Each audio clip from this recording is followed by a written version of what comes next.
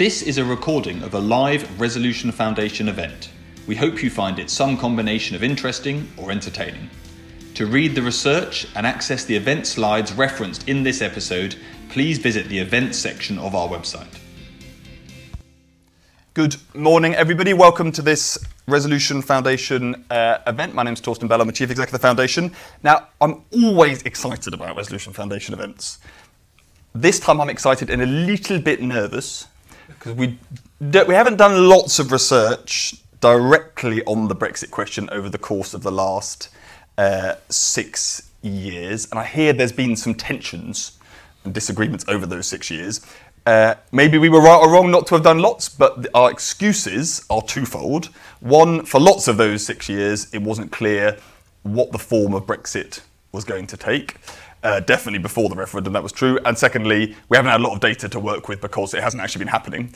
And those two things for an organisation that focuses on what do the numbers tell us is happening, as opposed to what do we think is happening, have been reasonably large constraints. But we don't have those excuses anymore. We found out in early 2021 the form Brexit would take because we started living it, and the trade data in particular has started to come in over the course of the last 18 months to tell us about what is happening. So today we've published, imaginatively titled The Big Brexit, because it is pretty big, guys, setting out our assessment of both what has happened so far with over the last 18 months, particularly to trade, but not just to trade, and then what, given that we now know the form of Brexit, should we think about via the TCA, Trade and Cooperation Agreement, what should we think about that as the lasting effects of Brexit as we look across the 2020s? Because this is part of our Economy 2030 inquiry between ourselves and CEP at the London School of Economics, funded by the Nuffield Foundation, so that when we're thinking about what the country's trying to achieve in the 2020s, it's informed by what's already happening with the Brexit that we are living through. So that is what we're going to try and talk about today. We're going to do it with no rows there, and we've got a great panel to do it. So first of all, you're going to hear a summary of the research from Sophie Hale, who's a principal economist here at the Foundation and one of the co-authors of the paper. Then you're going to hear from Marine Khan, who's economics editor at the Times, and before that dabbled in Brussels and other things. And then from Anon Menon, who is the director of UK in a Changing Europe, a great think tank and broad, I don't know what you call it, think tank and academic overlap. Think what?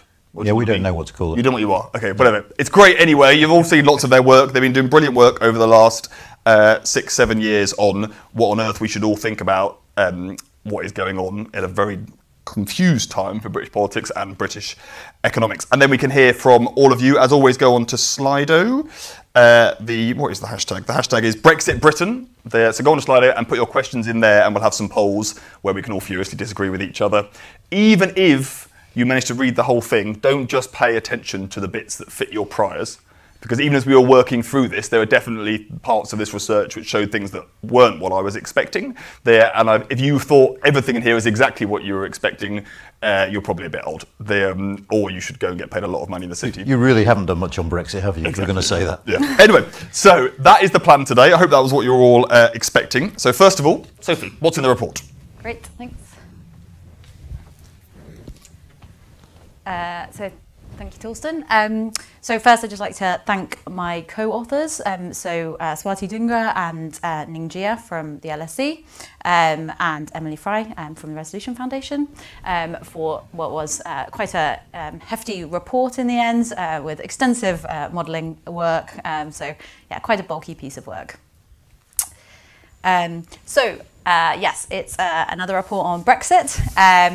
But I guess, why do we think it's important? And it's key to set out that we're not doing this to sort of relitigate the merits of leaving the EU and of the referendum that took place sort of almost 6 years ago to the day. Instead, as Torsten's kind of set out, we see Brexit as a sort of major driver of change over the next decade. And so we think it's really important to understand the impacts for the UK economy of those changes. And when we think about Brexit, we often think about it as this kind of one-off shock. So, you know, an X% shock to GDP or productivity. And instead, we think it's quite useful to kind of break that down and think about it occurring over these three sort of quite distinct phases. So the first phase is the period between the referendum, so after the referendum result came in, but before the kind of trading arrangement with the EU actually changed. And this was kind of characterised by, you know, quite high uncertainty. a currency depreciation that we'll talk about in a bit. And then the second phase was the kind of 18 months that we have had since, where we have been trading with the EU under this trading cooperation agreement that was agreed, in the from the negotiations in the first phase. And then the final phase, which we're also going to talk about, is the sort of longer run adjustment. So it's going to take firms many years to sort of reorientate their activity and for firms to move in response to the kind of the deeper changes that these change in trade barriers result, and they're not necessarily impacts that we're going to see, within the first 18 months and in the trade data that we've already got. So talking about the first phase first, this was kind of characterized by two impacts, so a fall in real incomes and a fall in investment, in business investment specifically. So I'll talk about the real income shock first. It's not shown here, but we saw this sharp depreciation of the pound, and that led to an increase in import prices. It increased inflation up to sort of whopping highs of around 3%, which obviously, in today's levels maybe don't seem so exceptional, but did lead to this kind of cost of living fall of around, equivalent to around £870 in the kind of period immediately after Brexit, after the referendum, sorry.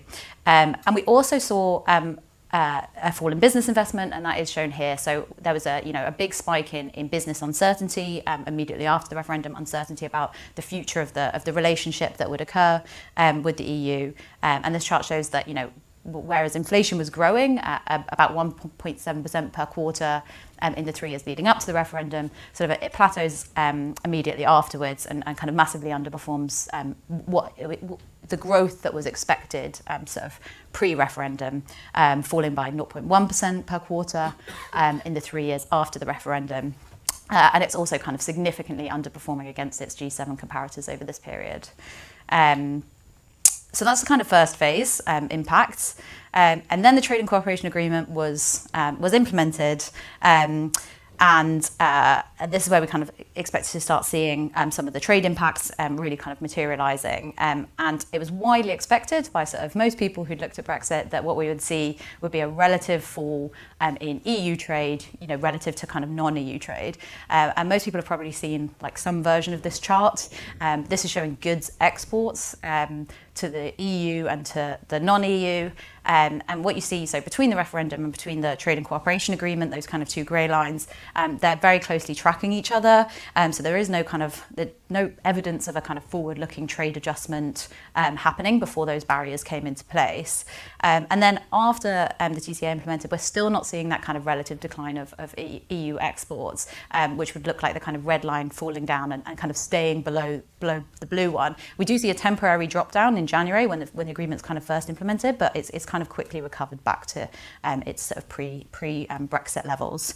And so some are taking this as quite good news, this as evidence that UK exporters have been a bit more resilient than we might have expected, and that the kind of impacts of these barriers haven't hit them as hard as expected.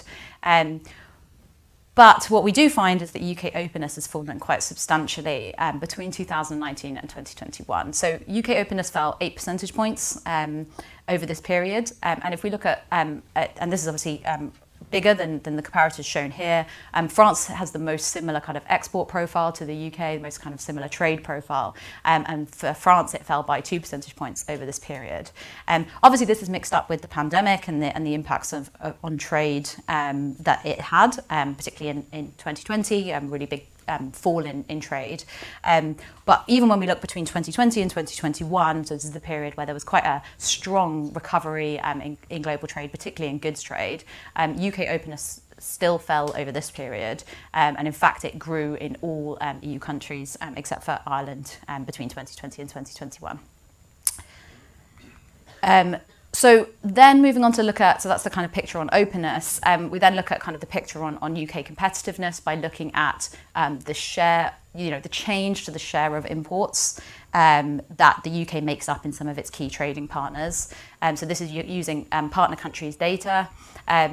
the red is kind of showing the trend before. You see some growing, some kind of shrinking a little bit. So the shares changing, but only very small amount over time. The blue is the kind of 2020 kind of COVID impact, and then the green is the change in 2021. So we're seeing that the share that the UK makes up of a number of its key trading partners is falling even in 2021 after the kind of global trade recovery has started and is kind of well underway. It's worth noting that that kind of very sharp fall on the EU seems to kind of contradict what we talked about earlier, which is that we haven't seen this relative decline in EU compared to non-EU. And so there's kind of a bit of a data issue going on here. And when you use the UK data instead of the EU data, you see that it is much more in line with those kind of non-EU key partners. Yes, and so that kind of explains away some of why you're not seeing the divergence, but you are seeing it in the EU data. Quite a sharp fall in UK competitiveness in the EU market. Great. So overall, this kind of gives us a picture that UK trade openness and competitiveness has been affected by Brexit, even if we haven't seen the kind of relative declines that we might expected.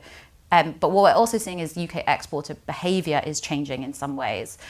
So the way that UK exporters are trading with the EU has changed. So there's past research showing that kind of the number of the variety of trade relationships, which is kind of measured as the product country, the number of product country relationships for UK exports has fallen.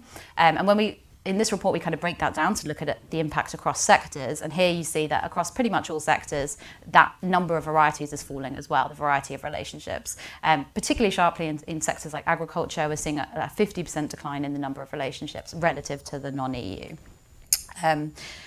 The kind of narrative around this impact has been that this might be being caused by SMEs dropping out of trading with the EU because of the kind of new barriers that have been introduced.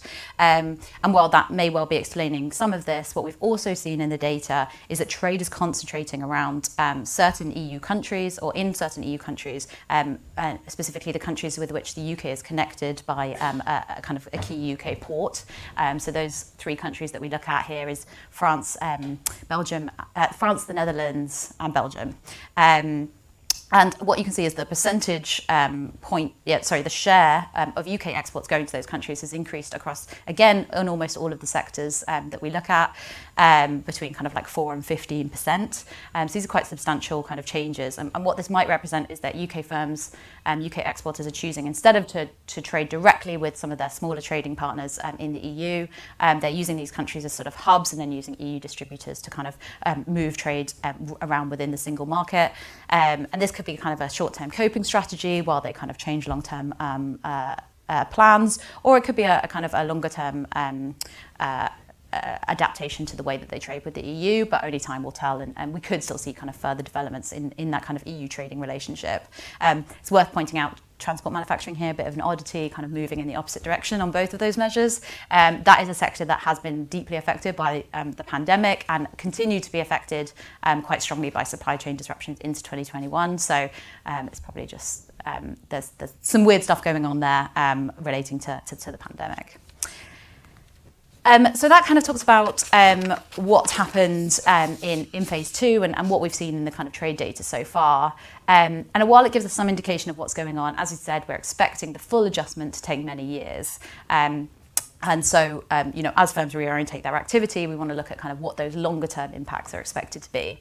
And to do that, we've undertaken quite an extensive modelling exercise and a detailed assessment of what's happening in the Trade and Cooperation Agreement and the depth of the Trade and Cooperation Agreement and the new trading arrangement between the UK and the EU, to look at how deep are the provisions across different sectors, and we've assessed that using a quantitative trade model that has a regional and a dynamic capability. So that allows us to look at the impacts across regions as well as kind of time paths of impacts as well.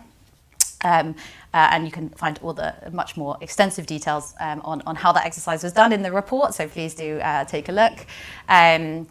And what this chart shows is the fall in gross output across different sectors that comes out of that modelling exercise. And we see some really substantial falls for some sectors. So for example, fishing sees a fall in gross output of around 30%.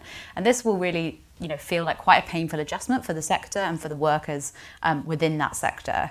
If we look at manufacturing, so that's the kind of red and pink colour, it's quite polarised. So some of the sectors are among those expected to be worse hit by the Brexit shock, whilst some others are kind of expected to gain or expected to grow. Finally, if we look at kind of professional services, so that's the kind of blue coloured bars, we see that they're quite consistently in the kind of lower half in the negative impacts. And that's because we're assessing that the Trade and Cooperation Agreement will have quite big implications for the barriers for professional services. Great. So despite the fact that we're seeing these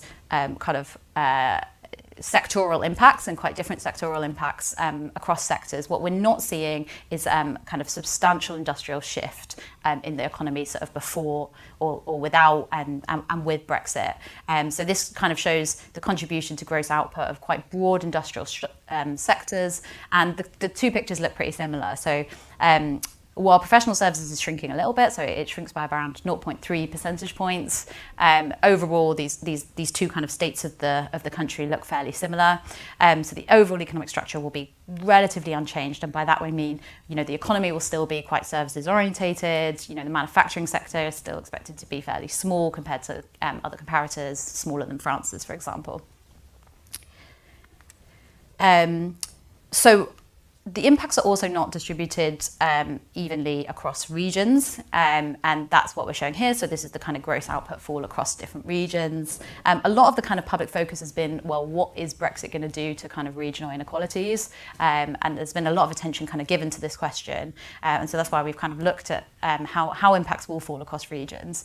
And what we see here is the northeast is expected to be the worst hit. And so that is, poorer than the average UK region, and it is the big negative output shock means that we probably will see those productivity and income gaps growing as a result of Brexit. London here is slightly above average, although we should say that this result is a bit uncertain. And when we look at kind of different years' data, what we see is that the exposure of London to the EU kind of moves around a bit, and so it can kind of shift that picture. But what we can take away as a kind of overall from this is that there's little sign that the impacts of Brexit are going to be helping helping levelling up. Okay, so overall, there aren't going to be these kind of big changes to the nature of the economy, as we've shown. So what are going to be the kind of longer lasting impacts? We think it's going to be basically long lasting impact on slower real wage growth and slower productivity growth over the next decade. This chart shows us, the change in trade openness that we would expect to see by 2030, as well as the shocks to labour productivity and real wages. We see that real wages decline by 1.8%. By 2030, and that's equivalent to a fall of around £470 per worker. When we look at productivity, we see by 2030 a 1.3% fall relative to kind of being in the EU. And to put that into context, that's equivalent to around a quarter of the last decade's productivity growth. So that 1.3% number, so for people who know the kind of Brexit literature quite well, that might seem quite small. So the OBR, for example, estimates that the productivity impact will be 4%. So it's important that we emphasise that this modelling exercise that we've done is just looking at the kind of direct impacts of the Trade and Cooperation Agreement and their changes to those trading arrangements, and therefore it doesn't capture the sort of wider channels that could be contributing to a fall in productivity. For example, changes to investment, to foreign direct investment, changes to migration policy, several other kind of consequences of Brexit. That could be having influence, and the OBR assumes that 2/5 of that 4% had already taken place before the trading arrangements actually changed, so before these new trade barriers were erected, and trade would start to be impacted by them. Okay. So final chart to show you today is looking at we've said that firms are going to have to kind of reorientate their activity. And what we find is that on average, that kind of reorientation is going to benefit kind of less productive firms and sectors on average. And the reason is these tend to be less internationally competitive, so they tend to be less exposed to EU trade or exporting to the EU specifically, and they tend to struggle more with kind of competing with EU imports, which will now face kind of bigger barriers. And this chart is specifically looking at just manufacturing sectors. And what we show here is kind of the impact on gross output and the productivity of sectors in 2019. And the bubble size represents the kind of size of the sector. And what we see here is that the sectors set to grow tend to be, on average, the ones which are lower productivity in 2019. And the ones that are set to grow are those that tend to have kind of higher productivity. So the weighted average productivity of growing sectors is £37 per hour versus £47 per hour for the shrinking sectors. So those kind of hoping that any manufacturing revival we do get can kind of kickstart the sort of productivity in the UK economy. This kind of suggests that that's probably not going to be the case. Okay, finally, so just to wrap up, for what have we found? So what we haven't seen is this relative decline in EU trade that was expected. Instead, what we've seen is a fall in UK openness and competitiveness that's quite broad-based, has affected both EU and non-EU trade.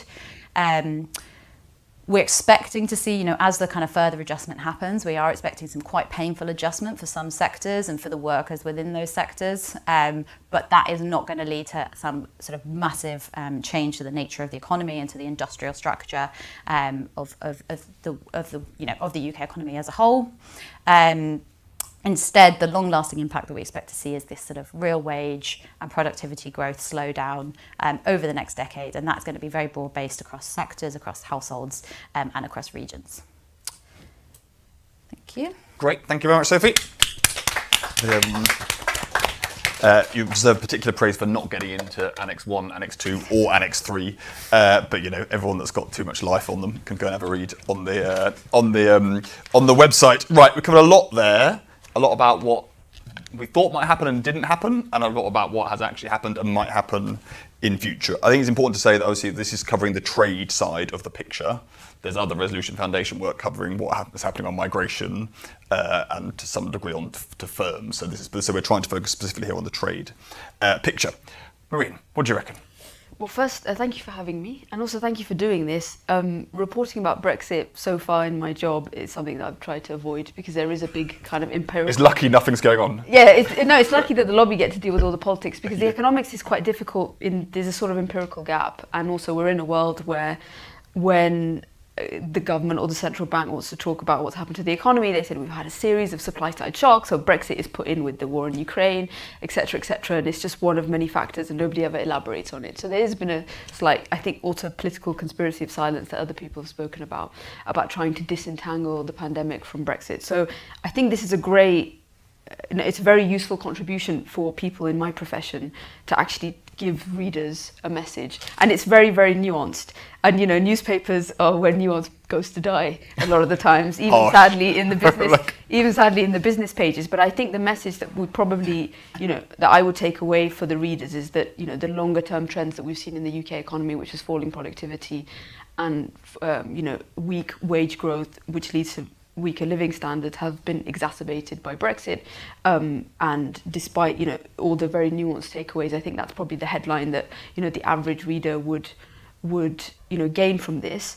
I think it's also interesting that I was in Brussels for 4 years, and there's a huge shift in the way that the success of Brexit is judged on the other side of the channel and here. Here we're I think it's understandable, obsessed with singular data points month on month, year on year, to say, well, despite Brexit this happened, or despite Brexit this happened, to judge whether it's successful. But I think from the EU's perspective, Brexit has always been about the long term. It's always been about how to judge what happens to the UK economy in the longer run, and this perennial fear, which I'm not sure it will be dampened by this, but that the UK becomes this, freewheeling, low regulatory Singapore, that it actively undercuts EU standards and therefore becomes, represents a rival economic model that some political forces in the European Union may want their countries to do.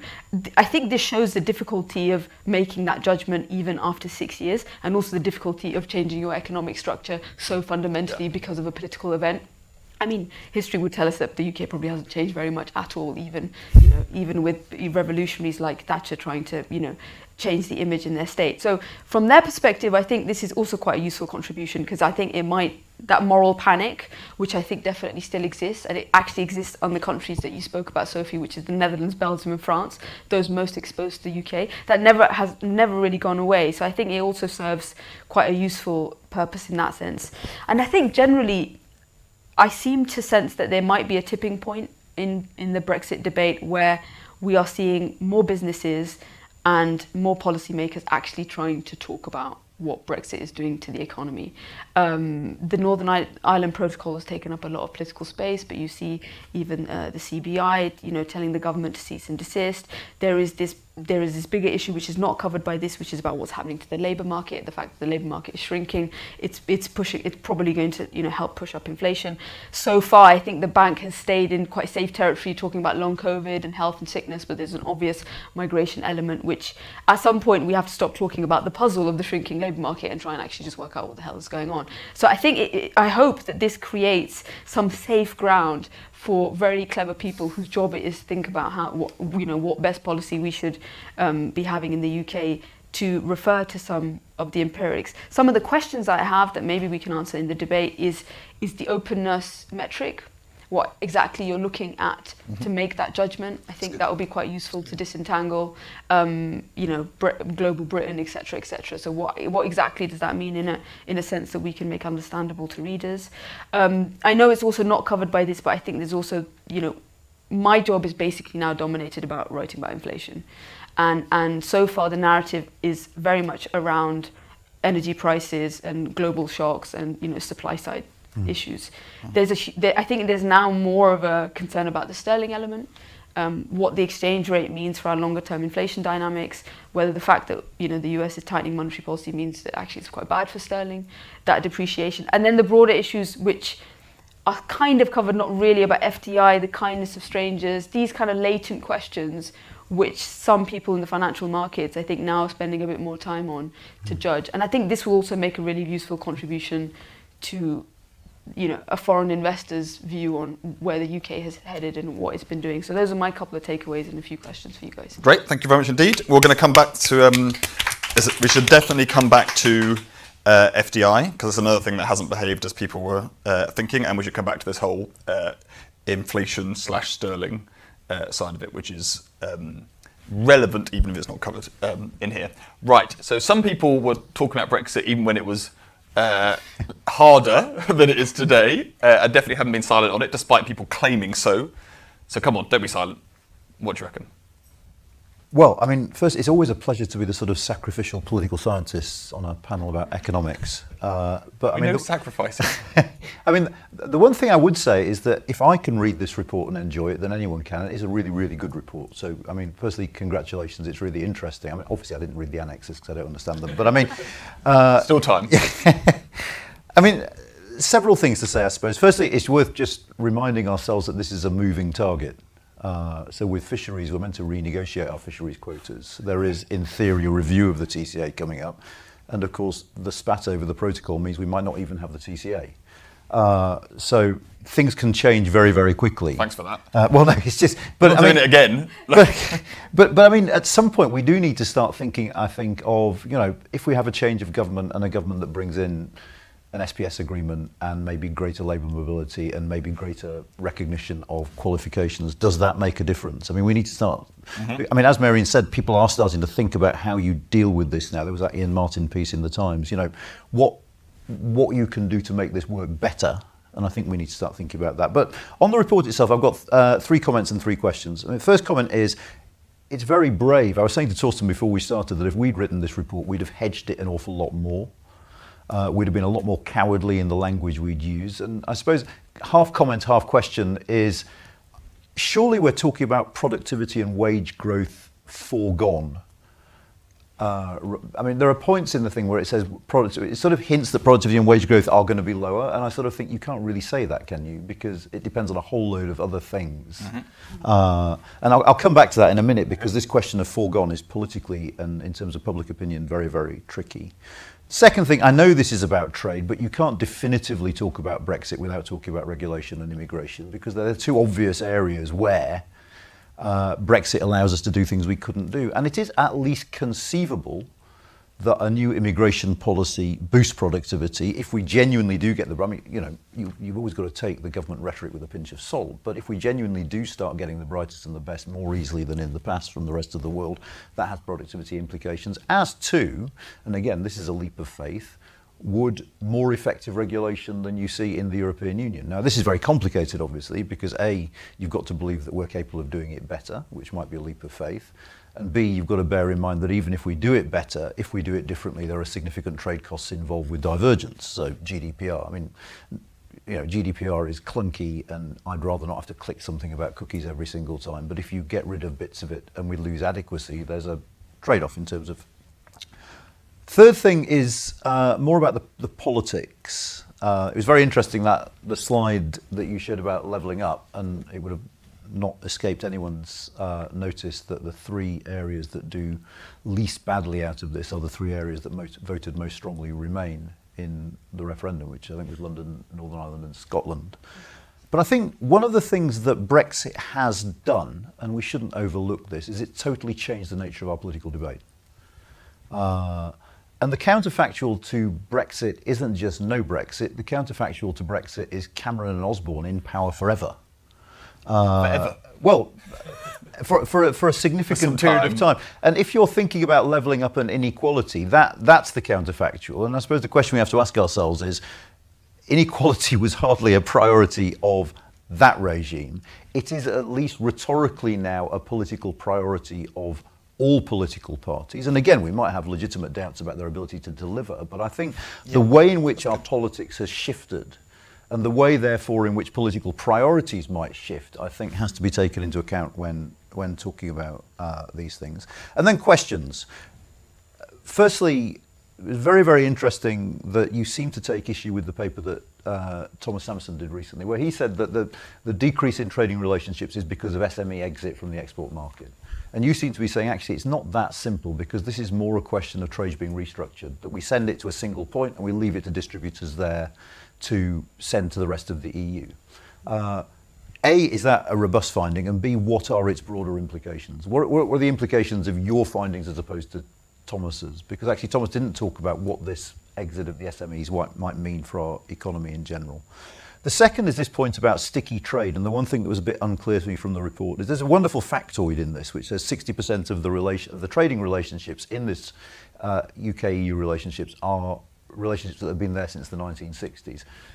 Part of that made me think, well, if they were there pre-membership, then they'll persist post-membership. Maybe that's just very, very simplistic. But secondly, do you expect, even though there hasn't been that impact on exports to date, that over time firms will adjust and you will see a fall in exports over time?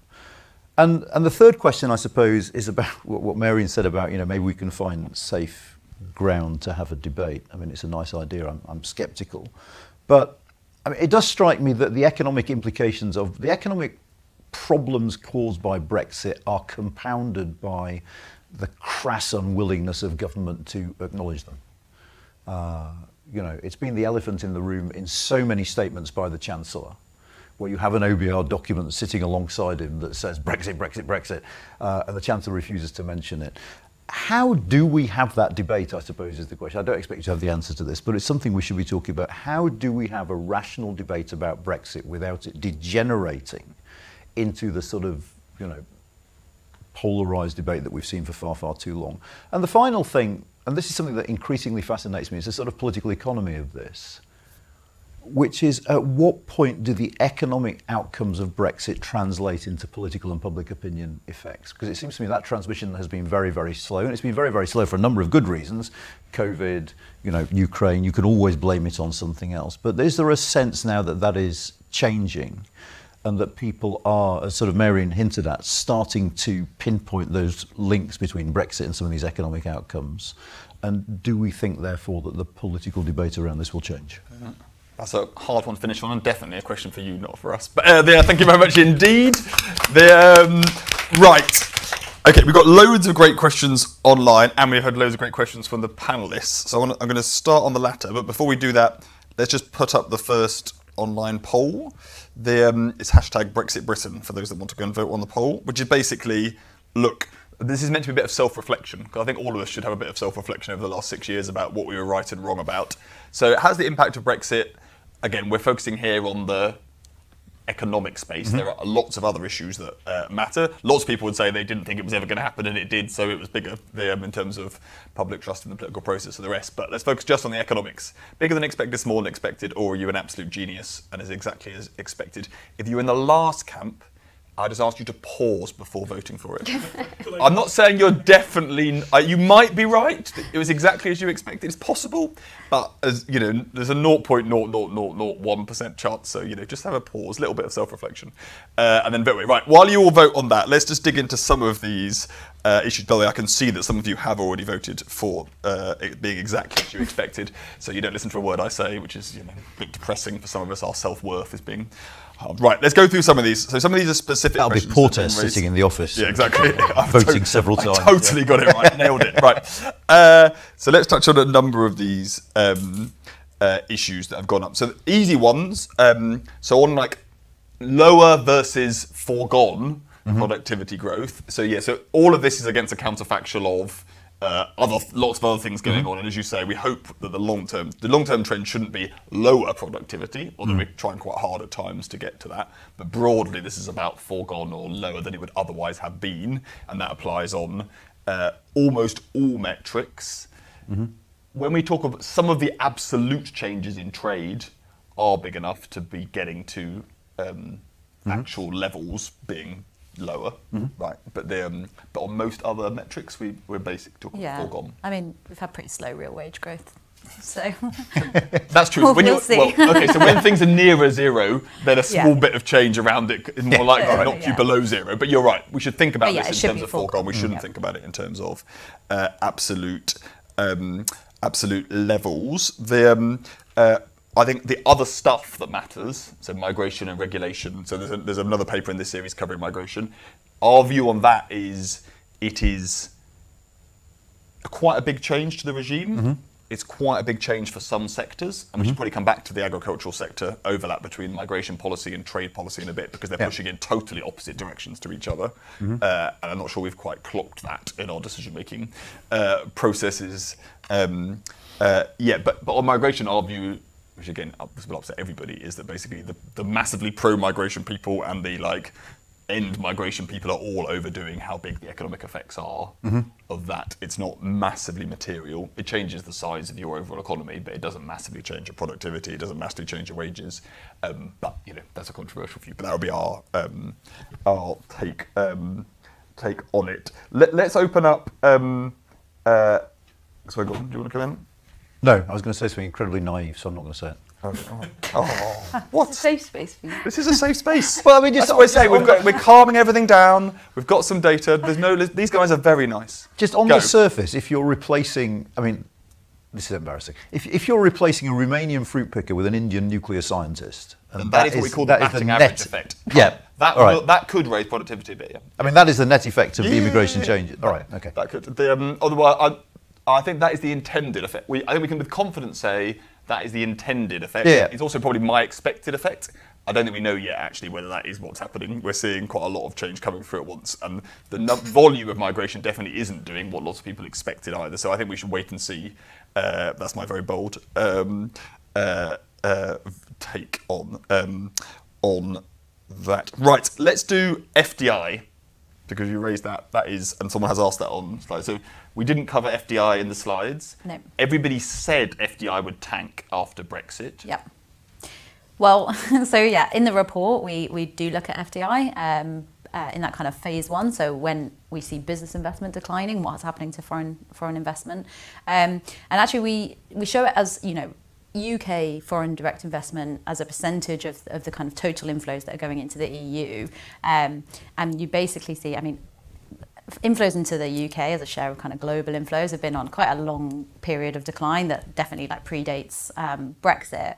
But when you look at just kind of the pre-referendum sort of 2015 share relative to EU FDI inflows, and then kind of the latest data, the FDI to the UK is actually higher than it was kind of pre-referendum. So there's still quite like a lively debate around what the impact has been on FDI, and some are kind of pointing to quite a big impact. I think our kind of assessment, looking at that data and looking across the inflows across countries, is that in 2021 especially you see that kind of uptick in kind of the share of Europe's foreign direct investment that's going to the UK, which is kind of pretty much exactly the opposite of what we might have expected, as you say. And there is a bit, I think also I've asked a lot of talk to people in the financial markets about this, and there is the macro view that Britain is still institutionally robust, open, competitive economy, and if that FDI wasn't going to the UK, where is it going to go? And there's no obvious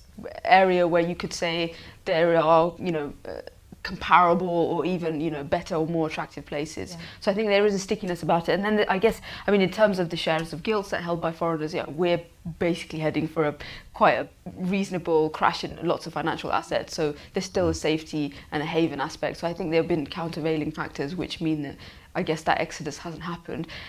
Ironically, what it seems to do is just raise the alarm about when it actually will happen. It's going to be really bad, and it will compound everything that already is really bad. So, it is one of those. It plays, depending on who you ask, it plays in different ways about what this means. Yeah. I think it is worth us this and the exports thing are in some ways similar. Okay, so if we look again, self-reflection, people look back what people were saying before the 2016 referendum. A lot of it was slightly focused on very large, quite specific effects on the direct economic, so the direct trade with the EU, right? Or it was on FDI itself being. So it's the things that seemed obviously like the big thing. I think what we're seeing here is that the effect is just more diffuse. So FDI hasn't massively fallen insofar as we like our measures of FDI, which there are all kinds of problems with, but they definitely haven't seen it tanking like some people predicted. Yeah.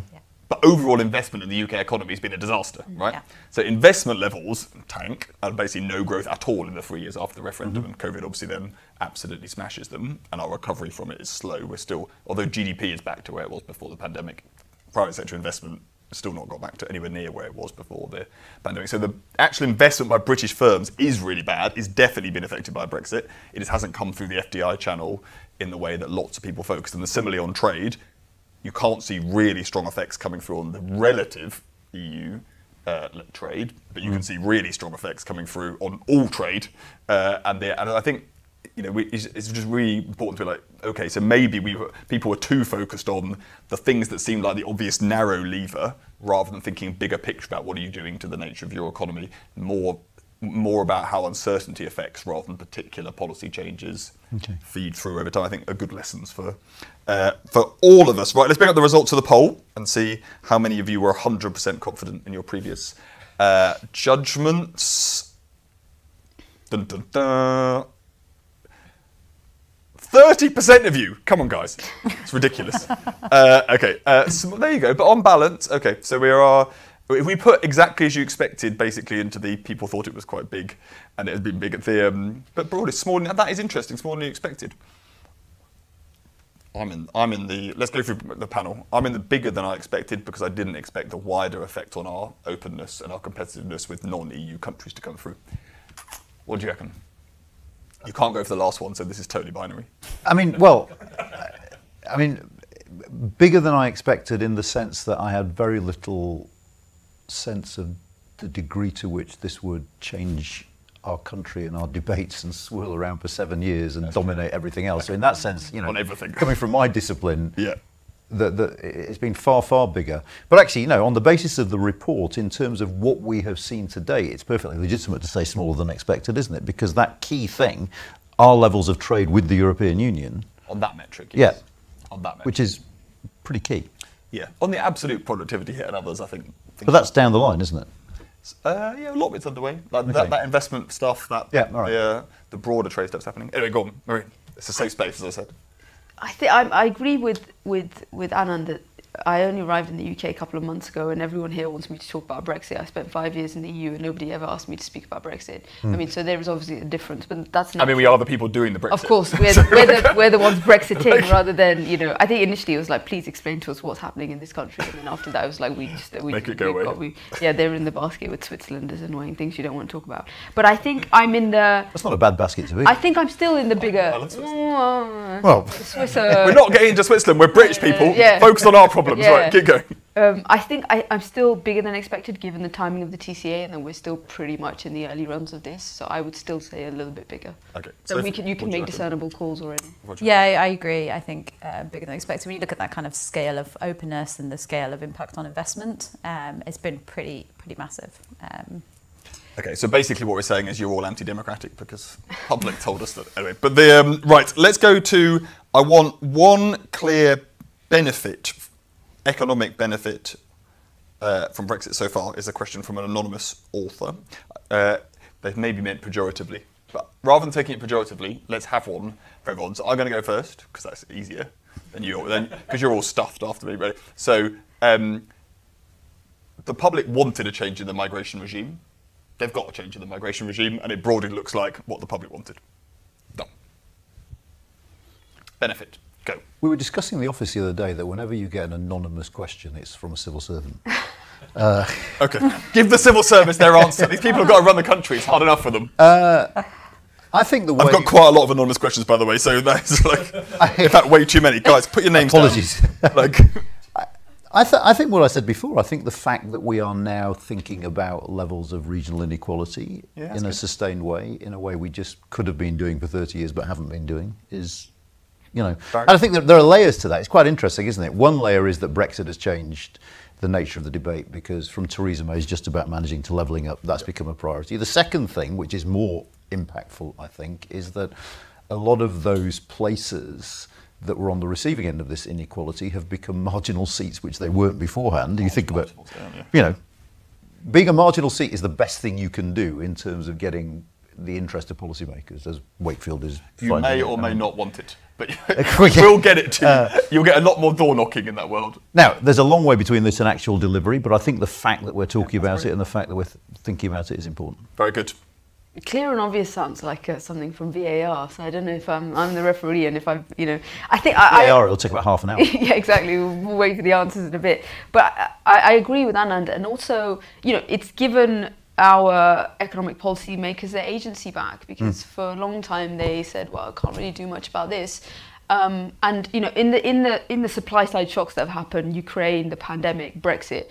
You know, you said that when are we going to have it? When is it going to translate into some of our public opinion? Well, it's the one area where the Chancellor can say there are choices to be made. You know, you can put your hands up when it comes to Russia and the pandemic to some degree, but Brexit is something that if you want to change the course of it or try and lessen the impacts or take another regulatory, you know, position, you can do. And I think voters are trying, I think they understand that when we tell them the economy has gone through this triple shock, there's one of the categories is of a different type of nature and can demand a different type of political response. And to be honest, I did economics reporting before Brexit and it was pretty boring. We only talked about monetary policy at that point. It was QE and that's the Which only years are we talking about? Oh, in the mid-2000s. We're talking about between about 2012, you know, of course there was the austerity debate, but that was a very one-sided debate. I think now that we have a more, you know, there's just room for a bit more heterodox opinion about economics. What matters? Very good. Of course, historically, in some member states, the reason why there was support for European integration was precisely because it took autonomy away from domestic policymakers who weren't trusted. That's a huge part of why Italy is one of the most pro-EU countries, despite having, you know, not really suffered, got too many benefits. But yes, because they would like rather Brussels than Rome. Clever bureaucratic people to take their decisions for them. Should never do that. Right. Sophie, do you want to offer us one? It's about fair going third. Yeah, well, I'll just play to what I hope is our audience and say that you can pursue new trade agreements, and the UK has done that successfully with that's very Australia nice and New Zealand. to all the civil servants working on they're out there. Keep it up, guys. Get those agreements. Yeah, I mean, our passport sign them. It's not going to offset the fall in trade openness, but, you know, it's good to, good to be out there. You were being nice to them for a second. I know, sorry. Well, since you've raised that, okay, let's quickly do that, because there's a few questions here. I won't bring them all up, but the few questions which basically get to, can we just go, here you go, here's an example, also anonymous, definitely from a civil servant. Can we just go around signing this? coming on this openness question. So let's forget the sectoral stuff, forget everything else. Just sign them. Sophie. Is that me? Yeah. You haven't answered it, but I'm just giving you a little chance. I mean, so we had some past work that kind of looks at this question a little bit, and our judgment is basically no. The reason is, the EU makes up a huge proportion of UK trade, and the nature of the EU is just so deep in kind of what it does to liberalise trade. The single market for services is just kind of unparalleled in any free trade agreement that's been signed. So even with kind of what are very deep normal free trade agreements out there, you're doing a very small kind of share of that liberalisation that you get with the EU, and you're not going to get it with anywhere near as much trade. But still get on with doing something, guys. Right, now, Northern Ireland, and then I want to move on to the structural side of things. So why don't you take this one? And then, so there's a few questions on Northern Ireland. They're mainly coming at this from the long-term structural stuff, because this model does allow us to differentiate the regions and to take into account the different relationships to a degree that Northern Ireland finds itself in versus the EU. But we shouldn't. Obviously, this question is getting at the economic performance. There are other issues to do with the Northern Ireland Protocol. I hear politics is a thing. So, what do you reckon? I think quite possibly.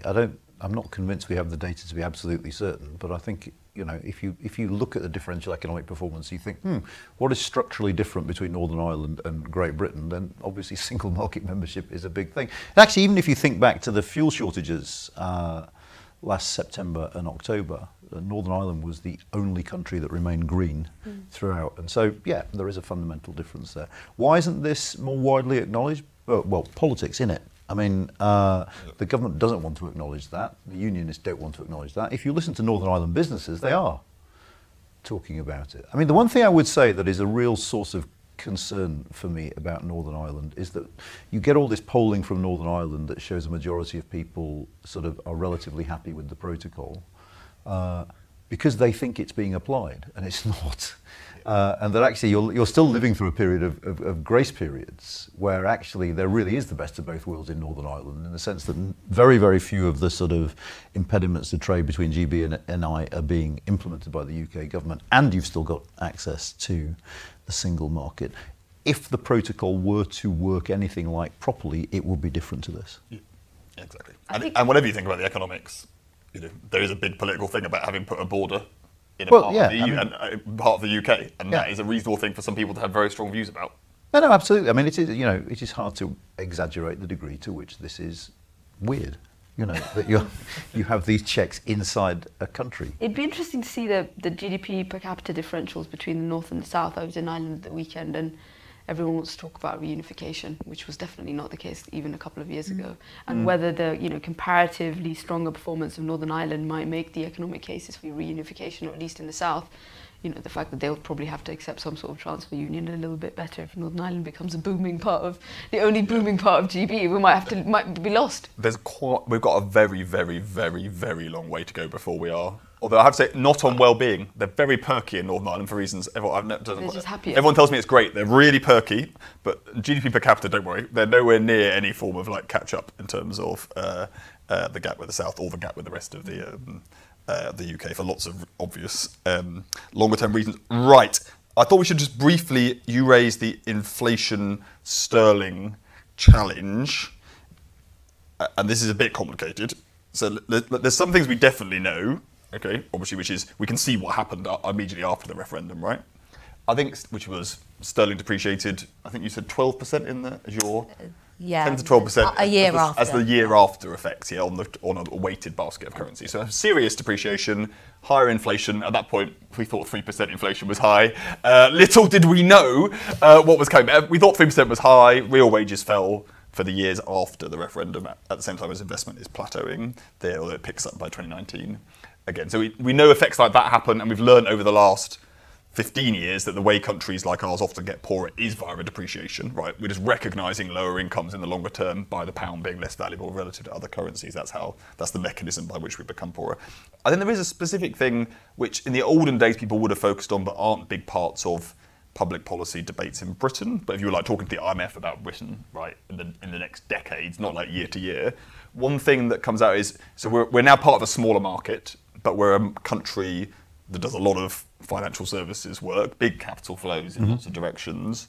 And there are questions about the level of our currency volatility compared to other countries. One aspect of that is it can make monetary policymakers' position more difficult. I mean, if the Fed stays significantly tightening significantly quicker than us, it is going to have that effect, and we don't operate independent monetary policies between countries in the real world. So I think that is an important point to raise. But the longer term question isn't that. It's that this is now quite a volatile issue for us, and we should think about the effect on our living standards. Has any of the export resilience been linked to sterling? Can you disaggregate? People didn't talk about it. With the EU versus non-EU? Yeah. I mean, you can look at the difference in the kind of depreciation against the euro versus other exchange rates, but I don't think it's explaining not the scale of lack of response. That also, remember, we've depreciated we're depreciated versus like the whole world, okay, and our overall level of openness is coming down on imports and exports. So I think it'd be hard to see it as like. But I mean, it must have some role because it's large enough. There is some research that shows what was interesting when that depreciation happened, the exports didn't respond as you'd expect, because there were no new trade barriers when depreciation happened originally. So we should have become more competitive and we should have been exporting more. And like a lot of the kind of explanation for that is that the integrated global supply chains mean that the prices of imports were going up, and that was reducing competitiveness, and the effects were almost just kind of netting each other out. So we can't do a kind of strategy that some other countries do of deliberately depreciating your exchange rate to kind of boost exports, because it just doesn't seem to work for the UK. I mean, it's worth saying wage stagnation happens for a number of reasons, one of which is political choice, and one of the reasons why this is going to have real political implications is we've had wage stagnation for absolutely bloody ages in this country. Yep. We have indeed. Right, I want to move us to the future a bit. I want to bring two questions up together, which all get to like, okay, thinking ahead, let's do trade policy first. So thinking ahead on trade, what should we actually be thinking about? So first of all, from Patrick Flynn, well, I'm having a name. If it's the Patrick Flynn, if we can bring it up, here we go. Basically, you can see the question, but basically, what is the grand plan? Okay, and how much of that is about the rest of the world? We've touched elsewhere on some of there's quite big trade discussions happening to do with India and some other countries, maybe more than some of us expected. And then Paul Waugh asks, what do we actually do? So you've raised this, basically, are people going to start talking about changes to the TCA? And you raised some of the ways in which you could do that, but how much appetite do we think that there really is for that? Let's have our best go about future gazing on what politics is going to where that's going to take us. So who wants to take that first? The future, what's going to happen? I mean, Paul knows me well enough to know I can't do ought to, but might be. I mean, you can see the sense in an SPS agreement. I've never understood the reluctance. Give everyone a reminder of what one is before. So an agreement around things like veterinary standards and standards for food imports and things like that. That's a large part of the problem on the Northern Ireland border. It's a large part of the problem on the GB-EU border. I've never got the very principled objection to this as a massive sort of imposition on our sovereignty. I don't think the people of Stoke would be out on the street because we'd signed an SPS agreement, but that I think is a relatively easy way to deal with a significant amount of disruption. Other things that we can think about and that some people have suggested is more work on mutual recognition of qualifications. Whether or not we want to revisit the decision not to recognise EU identity cards. Peter Foster at the FT has written quite a few interesting pieces on the absolute car crash that is the schools visit industry in the UK now, because schools from the EU aren't visiting because kids tend to have identity cards and not passports. And then maybe, I mean, not this government, I don't think, but a future government might think about mobility packages with the EU that make it easier for service providers to go and ply their trade inside the European Union. I just don't think we know yet the full impact of Brexit on service providers, whether lawyers or accountants or even, academics. I mean, one of my favourite stories about the complications of post-Brexit sort of academia is, even Catherine Barnard, who is an EU lawyer, was uncertain which forms she had to sign to go and give a paid course in the EU. And if she can't figure out the forms, then no one on earth... There's two possible conclusions from that. Okay. None of them are about Catherine personally. One is, so whenever I meet anyone right nowadays who could plausibly work in a business that exports to the EU, I always ask them, what's actually happening to you, right? Lots of them are in that bucket, which is they don't really know. They're basically carrying on as they were, waiting to see if anybody shouts bluntly, right? Those are the non-regulated services. And then everybody in regulated services, by which we basically mean accountants, mainly we mean lawyers and bankers, but a bit of a wider finance sector. But there is like, oh my God, I'm like spending all my time on this other stuff. And I think we haven't done enough to split apart those two bits of service trade to know how much do we're definitely going to see change in the regulated sectors, okay? They're definitely going to change.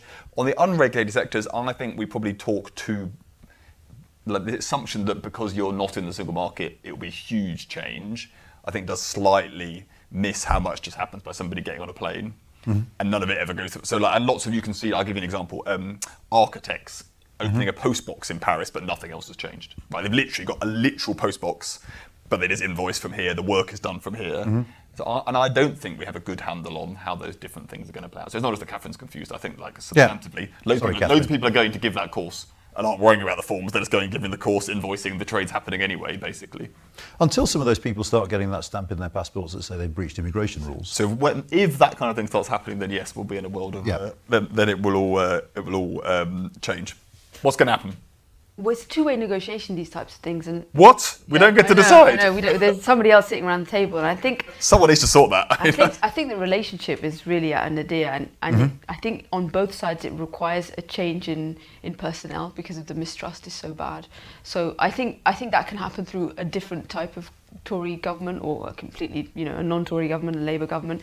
The EU also has elections in 2024, and I think if the current batch of leaders who've had to deal with the Brits were not around, that would also be quite helpful. I think the things that Anand the people that have met the Brits need to go away is basically your... I wouldn't like... maybe because it's the nature of the way that we were reporting on the negotiations, but some of the personal animus against various figures. Okay, come on, let's have that. We want some gossip. This has all been very I mean, von der Leyen, for example, I saw her people in Davos, and I asked them who they met, and they were like, well, we've got we're not meeting people on the shit list, which is the Brits and the Swiss. Right, so even a kind of cursory in these international forum having any type of photo opportunity with the Brits, like they're fully persona non grata. It's bad, right? And it's at the point where the leadership of the European Union does not deal with the Brits. They have a special section and a commissioner who handles them, and it is not going to touch the top table. And if we're talking about changes to the agreement, it requires the political will of the top table to get involved. So if we're in a world where von der Leyen is not Commission President and somebody else is also running the Council, I think it's helpful. I wouldn't underestimate how helpful that would be. That is a bit depressing because we are lovely. And they should like us. They should like us, I think. We're nice, they should like us. So we need to sort that out. And the one issue I would raise is financial services. So I think other parts that can be done, all the things you mentioned, the choices can be made. We're probably not getting passport. We're not getting passporting back. We are definitely not getting passport, and we're not probably going to get equivalents. So. And even if there is this massive sea change, I think in the relationship, so I think that's still. So you think even when we're off the shit list, we won't be able to open up some of the equivalence discussions? You think that's the line, basically? I mean, equivalence, because of the unilateral nature of it, I think it's really difficult for any government on this side to sort of accept the conditions under which it comes. I mean, talking about the Swiss, they've had this sort of Damocles hanging over their head. It actually fell, and they got booted out, as it were. And I think the precedent would be pretty high. I mean, I think if the Brits came begging and, really, were like, it's okay, we'll take everything, we'll be the rule takers, and that's fine, then they might be able to start a conversation, but I just don't see it happening. Right, okay, well, thanks for getting... I mean, from a self-interested point of view, the other thing, of course, is Horizon, which is being held hostage. Yeah. All right, you've got loads of money. You don't need any more money. Seriously, it's bad for kind of competition of the rest. Think of my colleagues. Okay, well, all right, but everyone's, there's hard times. Right, okay, that's the future. Hopefully we answered your question-ish, Paul, which is basically you might get some food stuff. I want to come to this stuff I want to come to these like longer-term structured effects, okay? So there was quite a lot around this when you think about how the Brexit debate unfolded, which was, I'm going to give a number of elements to it, right? So you obviously had let's do manufacturing, services, and primary industries, right, broadly, and try to think about them in turn, although obviously there's some significant interaction, but let's try not to get into that because it'll get too complicated, right? So a lot of what people wanted before the referendum, and actually some people who had voted Remain but thought there might be upsides, silver linings maybe to Brexit afterwards. So Martin Sandberg from the FT is my best example of this, said, look, okay, less openness is a bad idea because we're going to be poorer, but insofar as because of freedom of movement, people want to get rid of freedom of movement, the rest, our change in trade will be worse for services because we're leaving the most integrated service market in the world. But signing an FTA, because he was basically right about the long-term outcome of the trade agreements, right? So the relative increase in trade frictions is higher for services than for goods. Okay, this is basically our argument, and that would be a good thing because it will rebalance us slightly towards manufacturing, and manufacturing tends to be more geographically spread than service exports, which is true. So it would help us with some of our economic geography problems. That was his silver lining to Brexit. I didn't like it, but it will help on levelling up. Was basically his pitch. Now, the results in what we're showing today show you don't get that. You don't get a big shift back towards manufacturing for the economy as a whole, but you do get some really big shifts within the manufacturing sector. So I think we should just get specific. So which ones grow? Because some are really big growth areas. Yeah, so the biggest kind of growing manufacturing sector is sort of food and beverages manufacturing, based on our assessment. Important lesson, by the way, people. Whenever everyone says the word manufacturing, they have in their heads people making kit, right? Our manufacturing is making booze. It's all about the whiskey, okay? So like, whenever, and we're doing really well at it, by the way. But like, it's really weird. Like people, I think booze exports are our second biggest export after banking. At least, is that true? Is that true? Everyone's shaking their heads at me. I think so. Okay, there's a lot of it going on. Okay, people. I think it was true 40 years ago, and it's true today. We're like consistently good at the booze. So, but this isn't the booze. Yeah. This is about we're not going to sell more booze abroad because of this. This is more about selling to Brits. Yes. So we at the moment, or kind of before Brexit, we had a lot of imports of this kind of manufactured food products coming from specifically the EU. And so this is like is it bacon? Cheese? Cheese. Yeah. So we're going to produce more cheese. I mean, I'm actually a big fan of cheddar, so that's fine. Okay, so more cheese. Okay. And then sort of processed meats. By that I don't mean the kind of really processed sort of TV dinner type meats, but just not actual sheeps moving over the border. Okay, right. Okay, this is heading into dangerous territory. There are now sheeps and borders getting involved. Right. Okay, so we've got more of that going on. Quite large increases of that because British producers now step in rather than us importing it from the EU. Okay. That kind of manufacturing does tend to happen in poorer parts of the UK for labour and land price reasons. Yeah. What do we lose? What shrinks in manufacturing land? So, I mean, among the biggest shrinkers are manufacturing of kind of computers and electronics, manufacturing of chemicals, and these, as we showed, are the kind of more productive sectors. I mean, manufacture of basic metals is in there, and that's like much lower productivity. Yeah. But it's just a sector that's particularly reliant on being able to export to the EU, and we're kind of putting up barriers there, with pretty small margins to be playing around with. Right, we're going to come on to services in a second with you, but let's do a poll just to bring up for everyone to vote on while we are in our last 5 minutes. So this is basically saying to you, look, what do you want us to do in the 2020s? Okay, we're showing you what the data show is happening. These are obviously forced. I know no one, life's not fair. He doesn't have all the options you want in life. Right, but should the priority be renegotiating the TCA? Along the lines of maybe of what Anand has set out. Is it getting all those trade deals around the rest of the world that the civil servants amongst you are busy signing? India is the immediate focus because the Americans told us to get stuffed. Should, though, it not be on trade? We're talking too much about trade, people. Stop overestimating the impact of trade. It should instead be on domestic stuff. It should be about a big new industrial strategy because in the end, that has a bigger effect than the stuff. So that's focus on productivity of our at a sectoral level. Or should it be the levelling up strategy? Economic geography is what matters. Now, obviously, these all overlap. A sensible economic strategy would obviously bring all these together. But, which one's the most important approach that we should be taking? So while people are voting on that, let's just do services. So again, I think everyone worried slightly that we were going to be, not everyone, the people that were anti-Brexit in the referendum said you're going to just tank our most successful sectors and that, didn't there? There's a lot of like, you're going to kill the bankers, and everyone else was like, shame. It may not be the most successful political argument in history. It's a bit more complicated in terms of what actually looks like it could happen structurally. It's not, although there are big increase in trade frictions for some of those, for those high value-added professional service sectors, they're not the ones that are really shrinking. Do you think we focus too much on the bankers?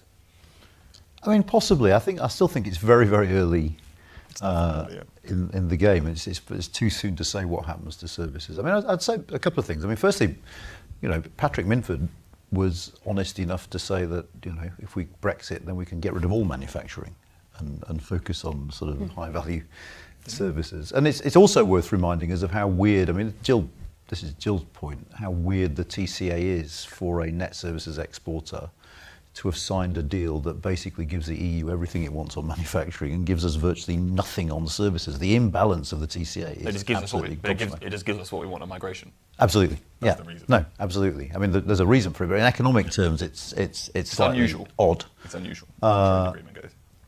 And of course, the genesis of that, I suppose, was Theresa May's focus on Northern Ireland in her negotiations, which meant that it was all about goods rather than about services. I mean, that's where that focus comes from. But to be honest, I don't know the answer on services as yet. I'd be reluctant to say what the impact is because I don't think we've really felt it. Sophie, who shrinks on the forward-looking modelling? So again, let's not get into the detailed sectoral stuff about the past because that's all messy, partly because of COVID and other things. But on the forward-looking modelling. We've got, so basically legal and accounting is one of the big kind of broad losers. Insurance does pretty well, and that's because it is very non-EU focused. Finance, I mean, we have a couple of finance sectors, which makes it a bit more confusing. It's a bit split. It's not doing great, but it's not the all-time biggest losing sector, as you might expect. Okay, let's move on to big losers. So let's do primary products, because they're like ludicrous big swings going on in the modelling about what happens on the agriculture and the fisheries side of the market. Yeah. And they're in opposite directions to each other. Yeah. And this might explain a lot about, so in general, agriculture-y, fishy places were quite pro the Brexit thing, right, on the voting patterns early on. The fishermen are really angry since, and the fishers, I think they're called now. Fishers? Fishers? Okay, thank you. It's lucky you guys are here. The fishers are really angry. Talk us a bit about how big the effect on fishers is, and then let's do agriculture and let's do migration and trade separately.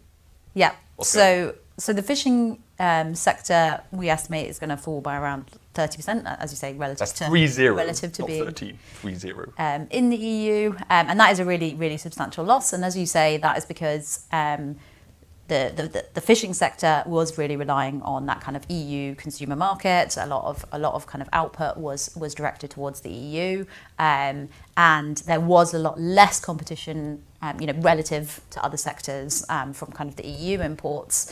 So its sort of ability to push out EU suppliers and focus on the domestic market is much smaller than that kind of loss of its export market. And we see basically the exact opposite for kind of like agriculture products, which is expected to be one of these growing sectors. And yeah, as you say, emphasising that this is just based on what the changes to the trade arrangement, and we'll talk about what else is going on for agriculture.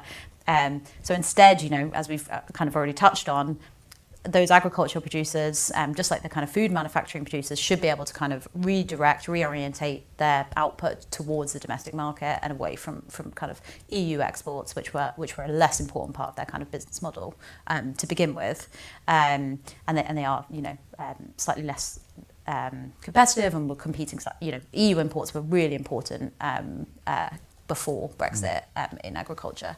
And I'm sure they will continue to be, but they now will face these kind of new, quite big barriers, as you said, without a SPS agreement, very big barriers facing them coming into the EU, into the UK. On farmers, okay, so this the fishers is like just a huge shock to the scale of the industry. I mean, how many people work in fisheries? 10,000, 12,000 hours? It's quite small in total. Yeah, 5,000 in 2019. Okay, so the absolute numbers of people are quite 5,000? small. There's not many fisheries go.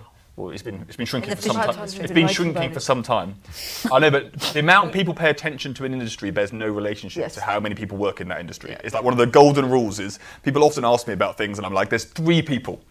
Okay, and there's a lot of people that work in supermarkets, which we've never asked about, or whatever the issue is. And people, there's like, anyway, let's leave the fishers and let's focus on agriculture, because I think this is really weird. So there's a tension here, which is, so overall we're showing the sector should get bigger, right? Yeah. Okay, the sector gets bigger, we're all eating more British food. That makes some people like John Redwood happy because they want more British resilience, which means producing more at home, even though we're already consuming much more British food than we were in the 30s and all that. But let's park all of that. So the sector should be happy in aggregate, it's going to grow. The sector is in practice furious, okay? And so let's go through the reasons for that. So one might be that, okay, the trade policy might help, but the migration policy stops us actually being able to produce the stuff. And another one which maybe that's just the decision then to take, how much do you want to let migrant labour appear to let that trade policy have an effect. The other one might be just straight inside and outsider thing, which is the current farmers are upset because they can't export to the EU anymore, but farmers as a whole, who aren't the ones on TV because they don't exist yet, future farmers that should be perky because they're going to get better, and maybe it's just the current farmers having to change, but farmers overall taking a collective aggregate view should be perky. What do you reckon?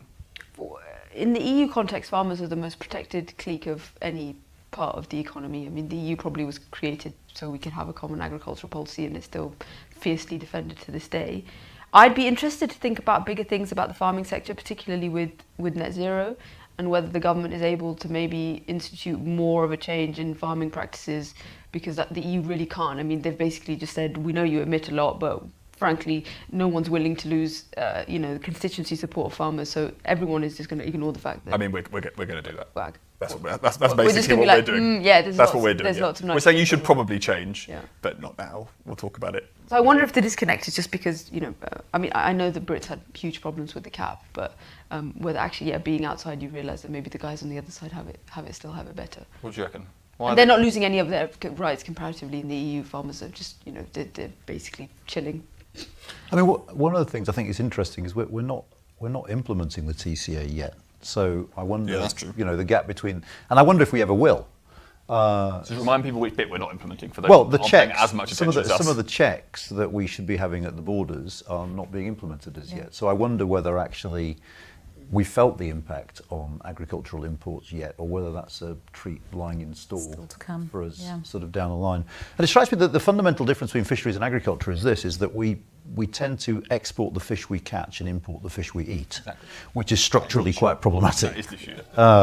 Because we don't like the stuff that we've got in our waters, but we do like the stuff they've got in their waters, whereas that's presumably not the case to such a great extent. It's just perverse of us, really. No, absolutely. That's because we're an open trading nation.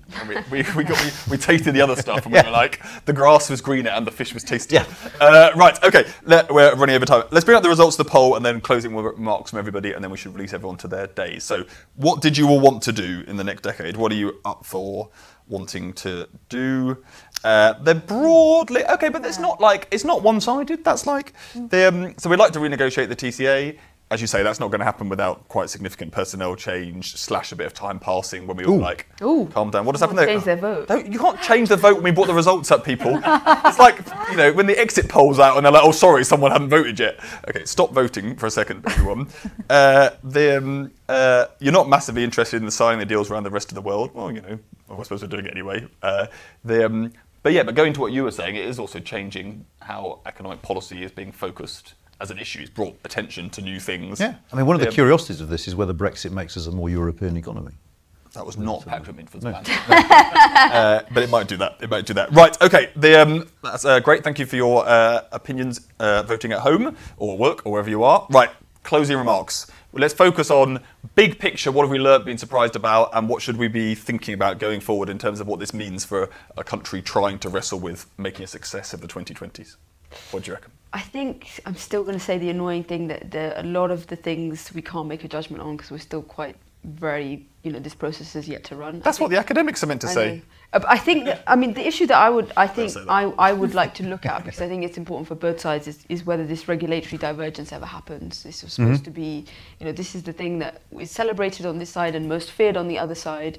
What those choices are, whether it really, the Brits, I think, reputation is this kind of perfidious Albion that, will go off and deliberately try and, make themselves, re-image the nation in a certain less European way. So you said, far more Anglo-Saxon, I guess. Whether that actually bears out, because I can't sense any I always thought that was a slightly overhyped fear, and politically, I don't think the conditions are right for that to happen. So I think there'll be far more attention on levelling up and the rest than, you know, slashing regulation, becoming a low tax, you know, all these types of things. Have we got a cunning plan? I mean, my big picture hope is, rather than we know we haven't got a cunning plan, is that we can actually start to have a conversation about this stuff in an honest, non-denialist way. And if I can finish with a very quick plug, we've got a collection of essays coming out tomorrow on the empirical impacts of Brexit to date. Good. Everyone read the collection of essays after the annexes. You do the annexes first, then you're allowed the essays. Our stuff doesn't have annexes. It's like a reward. Our stuff doesn't have annexes. Still time. You can get them written at tonight. Sophie, what do you want us to take away? So I mean, I guess the key takeaway, I mean, it's not a very rosy picture, but the productivity, you know, we've had quite a dire recent history of productivity growth in the UK, and that this is probably going to be, you know, a further drag on that, even kind of going into the future. I think it is really important what we do see in kind of regulatory change to try and address that, but we can't just kind of like sweep it under the rug. And I think in terms of like renegotiating the TCA, almost that's I mean, you can renegotiate the TCA, and the Northern Ireland Protocol might be taking us down that line, but that's not what I'd be recommending. And even within the TCA, as it stands, there's opportunities to kind of work on these, you know, these specific agreements. And it doesn't mean like reopening the entire agreement, putting the entire agreement like on the line and risk losing it. It's just kind of things that you could do to kind of be supporting firms within it. That would be one way of supporting productivity. Okay. Very good. Okay, let's thank our panel, everybody, for coming along today and giving us their thoughts on a very easy subject.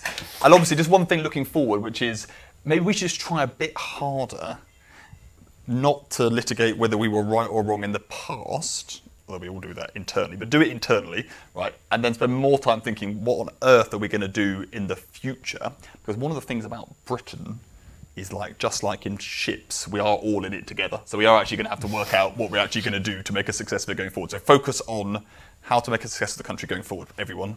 Nice, easy thing to keep you going. Have a good day. Thank you for joining us, and we'll see you at another event soon. Thank you for listening to this Resolution Foundation event. You can find more episodes and the latest living standards research on the Resolution Foundation website.